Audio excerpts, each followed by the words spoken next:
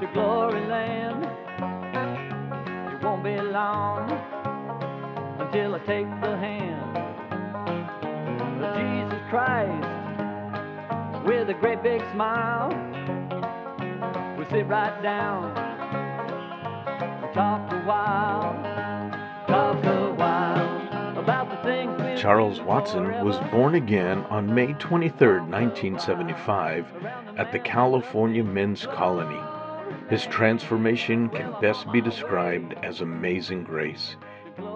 Here's one of his messages from his early years of ministry.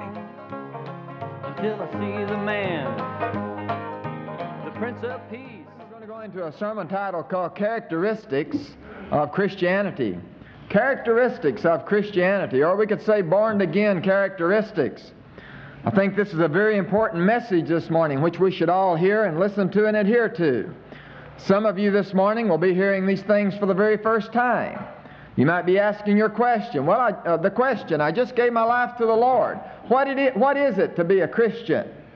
What's it like being a Christian? Some of you may have been a Christian for a long time this morning.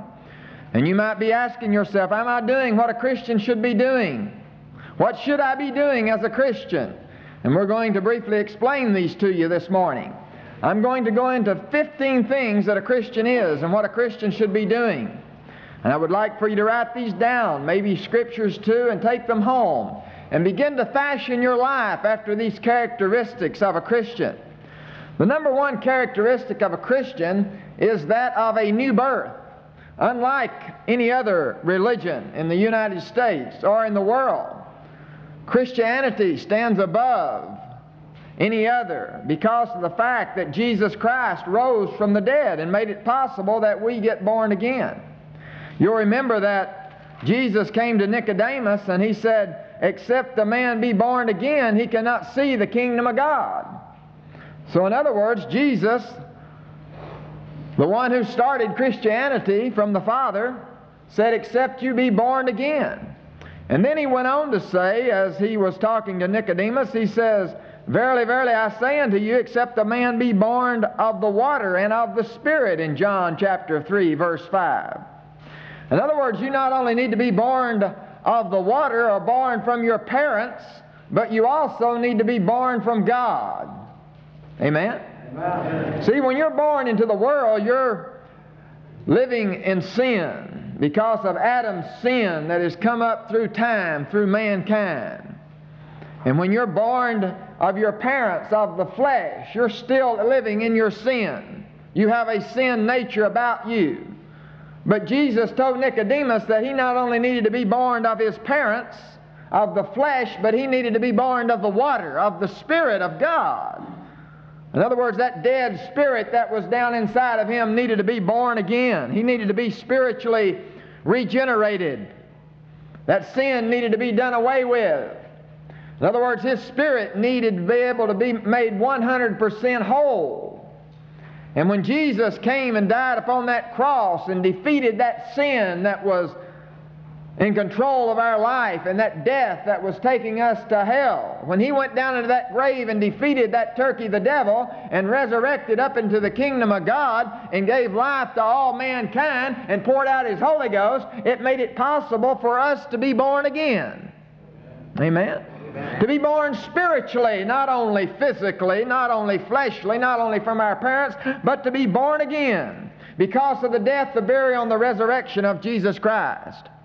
Peter said in 1 Peter 1:23 that being born not of corruptible seed, which is that old corruptible seed that was living in us due to Adam, but being born of that incorruptible seed, which liveth and abideth forever. See, we need to be born of that incorruptible seed of God so that we can live and abide forever, live that life eternal. See, we need to be born again. And let me state that when you're born again, your spirit is made 100% whole.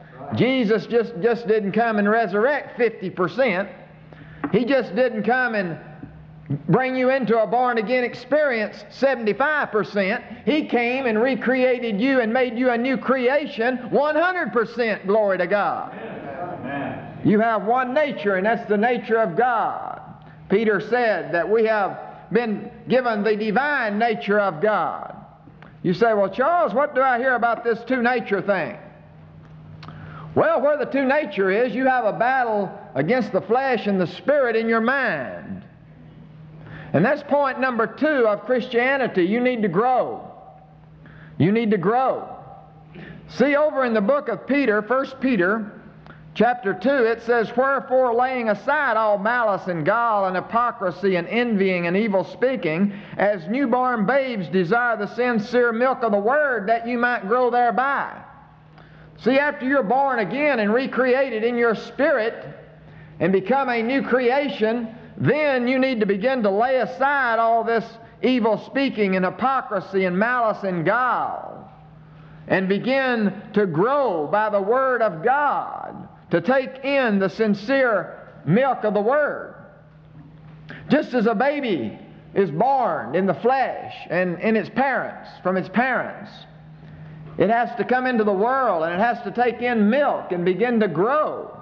Well, after you're born of God, you have to begin to grow, not spiritually in your spirit, because that's what's been born again, but you have to begin to grow in your thinking process and in your mind. Your mind has to be renewed by the Word of God, as Paul said.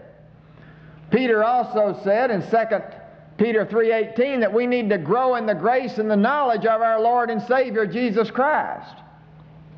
When we become a Christian and get born again and begin to take in the sincere milk of the Word and begin to grow, Peter says that we need to grow in the grace and the knowledge of our Lord and Savior Jesus Christ. Brother, we need to begin to grow in the grace of God. We need to begin to grow in what Jesus Christ did for us at Calvary. We need to begin to recognize that we are resurrected, living, new, born-again Christians spiritually. We are born-again people, and now we need to live as born-again people in the kingdom of God, serving God 100%. And the way we do this is go to His Word and begin to get into His Word and find out what your born-again experience is all about. A lot of us don't have knowledge of what we should be doing as a born-again Christian. A lot of us don't have knowledge of His Word. His Word came and set us free and gave us liberty. His Word came and brought salvation, Jesus Christ. His Word goes forth through us now and gives life to a sick mind that we have. And as we get into the Word of God, it renews our mind to begin to think along the lines of the way God thinks. And God sees us as born-again Christians because we believe in His Son. God sees us as regenerated men of God.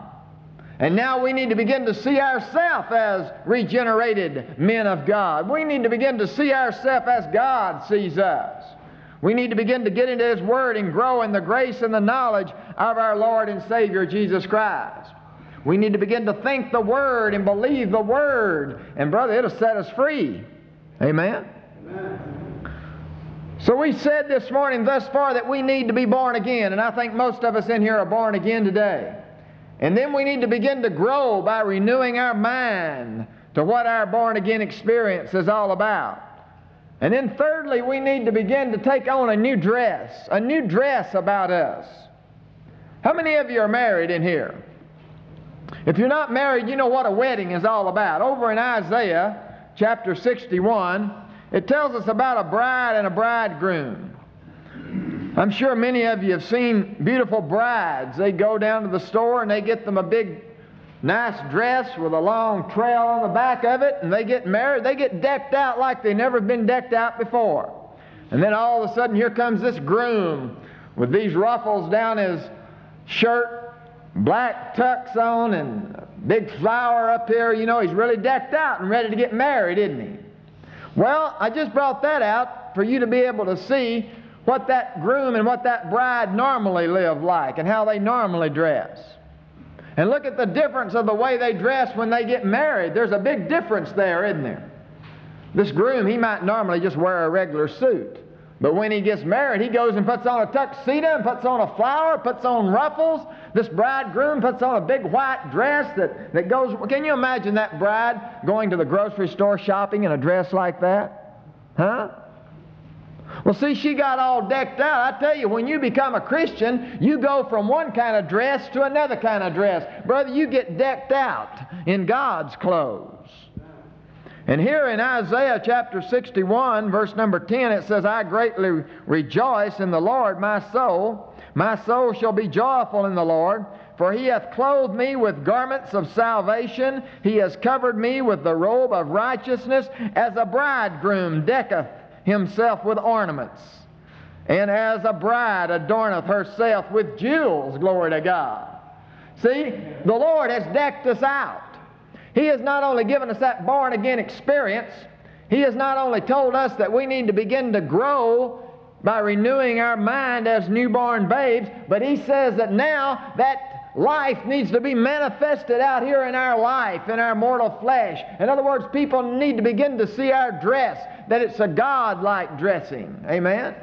That's the garments of Jesus that you wear now, because of what He did for you spiritually, because of what He's doing for you mentally by the renewing of your mind. And now people can begin to see it outwardly. In other words, your life becomes radiant. Point number 4.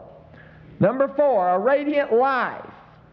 A scripture that tells us one of the greatest characteristics of the Christian life that is seen is found in Matthew 5:16. And from the mouth of Jesus, He said, let your light so shine before men that they may see your good works and glorify your Father which is in heaven. Glory to God. See, it's because of this born-again experience, point number 1, that we brought out, a new birth. That's why we can do anything that would glorify God today, because we've been born again. Our old nature has changed into a new nature. Point number 2, we've been growing since we got born again. We've been renewing our mind. Begin to think like God thinks, so that born-again experience can begin to come outwardly. Point number 3, and so you can put on your new dress. And point number 4, have a radiant life. Amen? And let people see your good works and glorify your Father which is in heaven. And then point number 5 is a character building. A character building. Brother, when you begin to walk with a radiant life, people know that you're founded upon the rock of Jesus Christ. And in Matthew chapter 7, it tells us 2 ways that we can fashion our life. We can fashion our life upon the rock, which is Jesus, or we can fashion our life upon the sand, which is Satan. If you fashion it upon Jesus Christ and become born again and get into the Word of God and renew your mind, put on your new dress and begin to live a radiant life, brother, you're on the rock. But brother, if you reject Jesus Christ and not get born again, go on serving the lust of your mind, begin to put out all that darkness of your life and wear your old slouchy clothes around and drag around here low riding and all that kind of garbage, brother, you're on the sand and you're heading for hell. It's just that simple. But it all starts right here where you're living today. Right here where you're living today. Are you living today? Or are you a walking dead man? It all starts with you making a decision today. Are you fashioning your life upon the rock, or are you fashioning your life upon the sand? You're going to have to make that decision. If you're a Christian, you fashion your life upon the rock. And it says in Matthew chapter 7, verse number 24, therefore whosoever heareth these sayings of mine and doeth them. I'm ministering the Word of God today. If you go away doing these things today, I will liken him unto a wise man which built his house upon the rock. The rain descendeth, the floods come, the winds blow, and beat upon that house. Oh, Satan can come and beat upon that house that's made upon a rock all day long, but it won't fall. It was founded upon a rock. But who that heareth these words today and doeth them not is a foolish man, because he built his house upon the sand. The floods come, the winds blow and beat upon him, and great was the fall of that house. Brother, you can't stand unless you build your house upon that solid rock, which is Jesus Christ. And the first thing to do is to get born again. Amen. Renew your mind with the Word of God. Put on that new dress. Let your life be radiant. Put on that Christian character, that character building which is upon a rock, and begin to have fellowship, point number 6, with Jesus Christ. When Jesus rose from the dead, in the book of Luke, chapter 24, verse number 32, the men that saw him, who didn't even know he was Jesus, said, "Did not our hearts burn within us while he talked with us by the way, and while he opened to us the Scriptures?" Brother, when you begin to walk with Jesus, your heart will begin to burn. Brother, life has come inside of you. The Scriptures will begin to open up to you. And as it says over in 1 John 1:3, which is a great Scripture on fellowship, that which we have seen and heard and declare unto you, that ye also may have fellowship with us. And truly our fellowship is with the Father and with Jesus Christ the Son. Brother, when you come into a fellowship and a communion with Jesus Christ, you have communion and fellowship with God. But not only with God, it causes us to have fellowship and communion with one another. Fellowship with one another. Fellowship with God. Fellowship with Jesus Christ, letting the love of God flow. I had fellowship with the devil all my life, and I'm seeing and sowing reaping the benefits of it right now.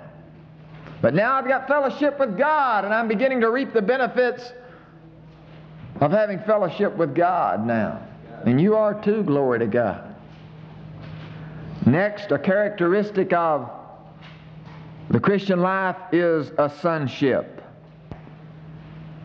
John 1:12 says, "But as many as receive him, to them gave he the power to become sons of God, even to them that believed upon his name." Brother, when you believed in the Lord Jesus Christ, and that he rose from the dead, and that he took that dead life out of you and put a new life through the power of the Holy Ghost, when you believe that and receive that into your life, he gave you the legal right and the authority to become sons of the living God. Glory to God. You're as much of the Son of God today through being born of the Spirit of God as you are a son of your father, your earthly father, who you were born into the flesh with. Glory to God. See, you're a son of your spiritual father. You're a son of your earthly father, but you're born again now. You're a son of the living God. Glory to God. Amen. Another characteristic of the Christian life is an education. When you become a Christian, you start going to school.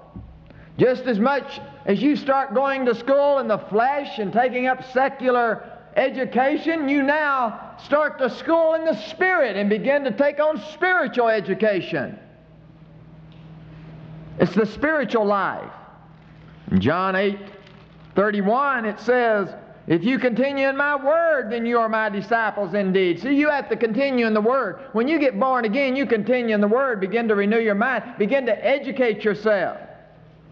"And you shall know the truth, and the truth shall make you free." When you come into the knowledge of the truth that Jesus Christ set you free from sin, set you free from death, set you free from all the results of that sin and death.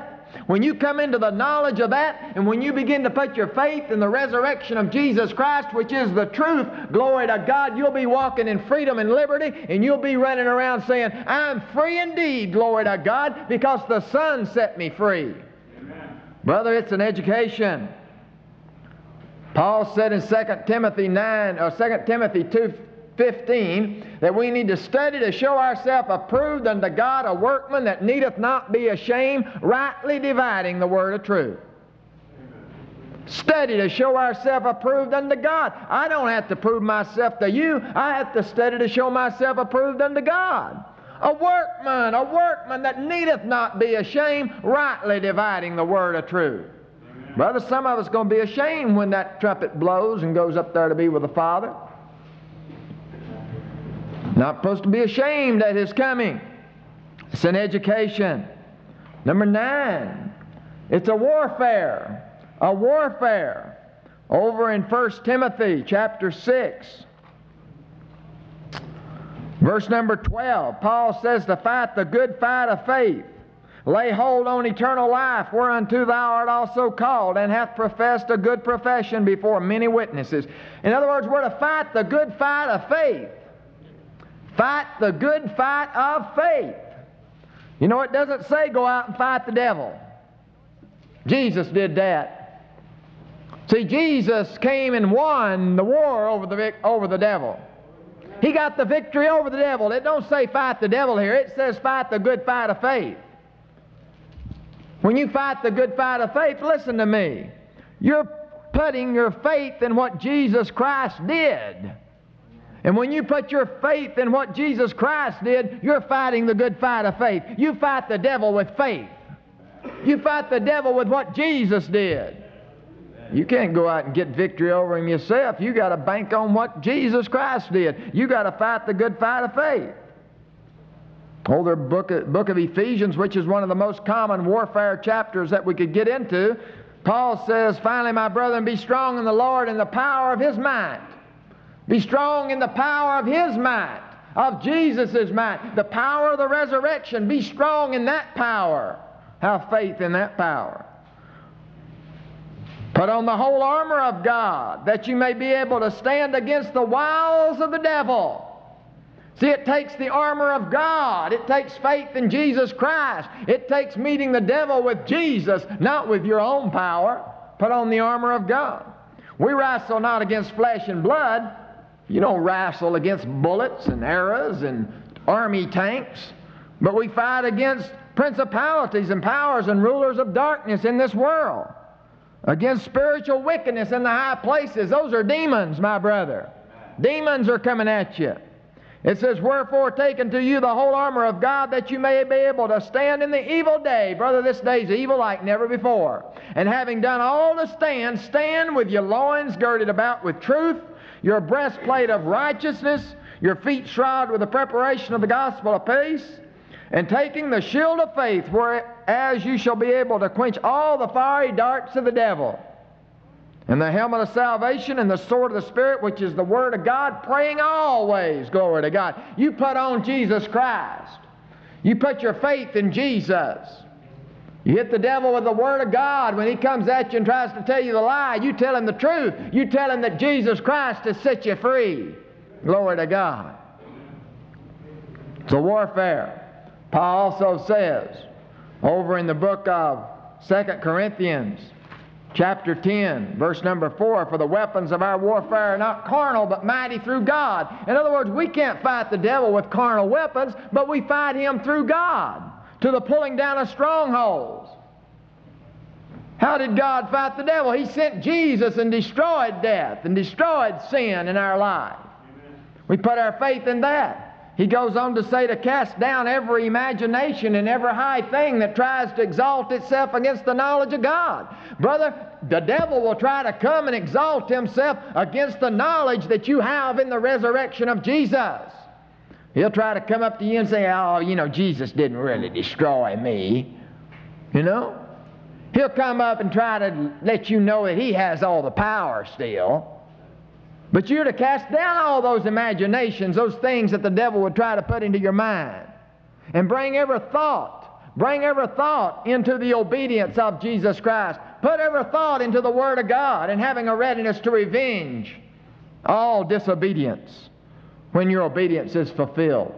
Get obedient to the Word of God. Begin to put your faith in what Jesus did in destroying the works of the devil. Put on the full armor of God. Be a soldier of Jesus Christ. You know, a lot of soldiers aren't fighting today. Why? Because they're standing with their country. You don't see the Russian soldiers fighting that much. They're just putting all their faith in the country, in the bombs. Amen? See, we're not out fighting that much and doing the battle. Jesus did the battle. We put our faith in what Jesus Christ did. It's a warfare. Point 10, being a Christian is a service.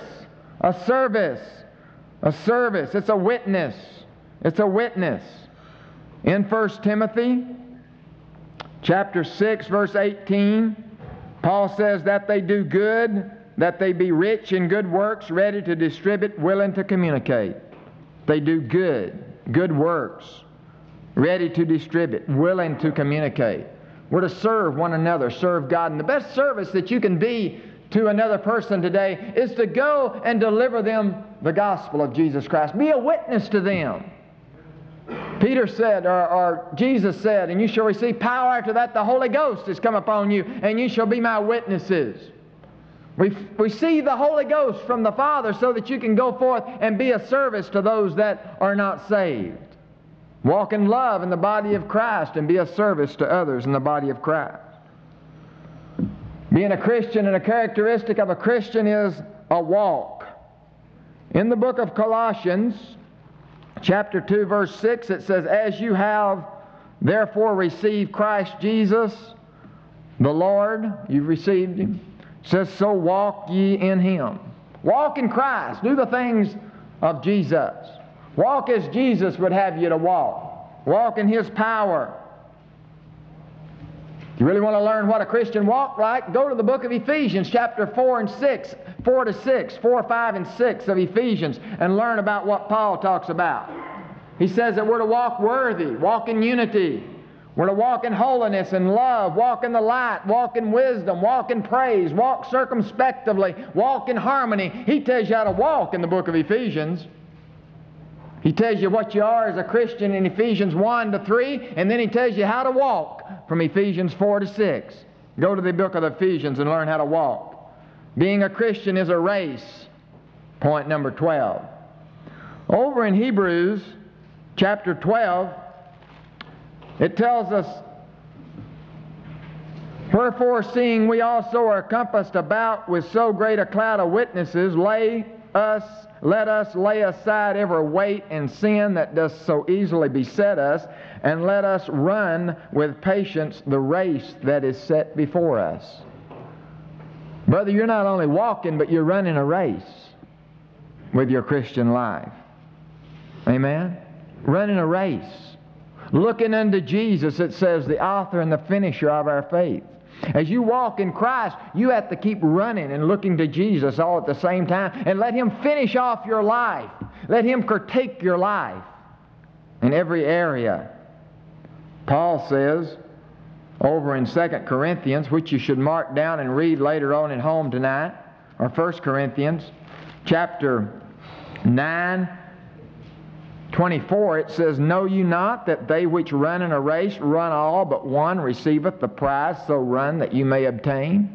Brother, you need to run in this Christian race that you may obtain a prize. Glory to God. Just as you used to run maybe when you entered into a track meet and run for a badge or some kind of ribbon, blue ribbon, you need to now run to receive a prize. It says, "And every man that striveth for the mastery is temperate in all things. Now they do it to obtain a corruptible crown, but an incorruptible crown." You're running to obtain an incorruptible crown for this incorruptible life that you're running now as a Christian. You're running a race. Glory to God. Running towards Jesus. Being a Christian, point 13, is a sacrifice. Giving even though you might not think you have to give. A sacrifice. Paul said in Romans 12:1, "I beseech you therefore, brethren, by the mercies of God, that you present your bodies a living sacrifice." Present your life as a living sacrifice unto God. A lot of us, we sacrificed our life before becoming a Christian to idols. All kinds of idols. Brother brought out yesterday that he sacrificed himself to the liquid idol. Amen? To booze. Amen? Idols. What kind of idol are you sacrificing your life to today? You need to sacrifice it unto God. Paul says, a living sacrifice. While you're here living, sacrifice your life unto God. Point 14, we have a victory. Christians walk in victory. And in 1 John chapter 5, verse 4, it says, "For whatsoever is born of God overcometh the world, and this is the victory that overcometh the world, even our faith.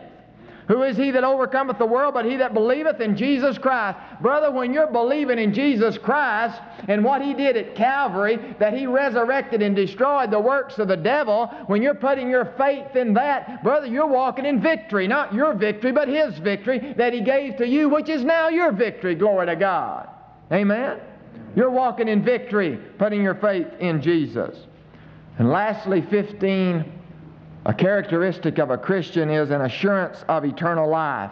Brother, God so loved the world that He gave His only begotten Son, that whosoever believeth in Him should not perish but have everlasting life. Brother, you're not going to hell, you're going to heaven, eternally, everlasting life. You can be assured of that if you believe in Jesus Christ. But now Jesus says that we need to continue in His Word. See, we need to continue. Where are you today with the Lord? Where do you meet up today with these characteristics that we've put up on the overhead projector? I hope you've written them down. Go home and examine yourself and see if you really meet the qualifications of a Christian. Used to be a saying going around that if you were taken to court and the judge was to try to prove, or the district attorney were to try to prove that you're a Christian, would there be enough evidence in your life to prove that you're a Christian?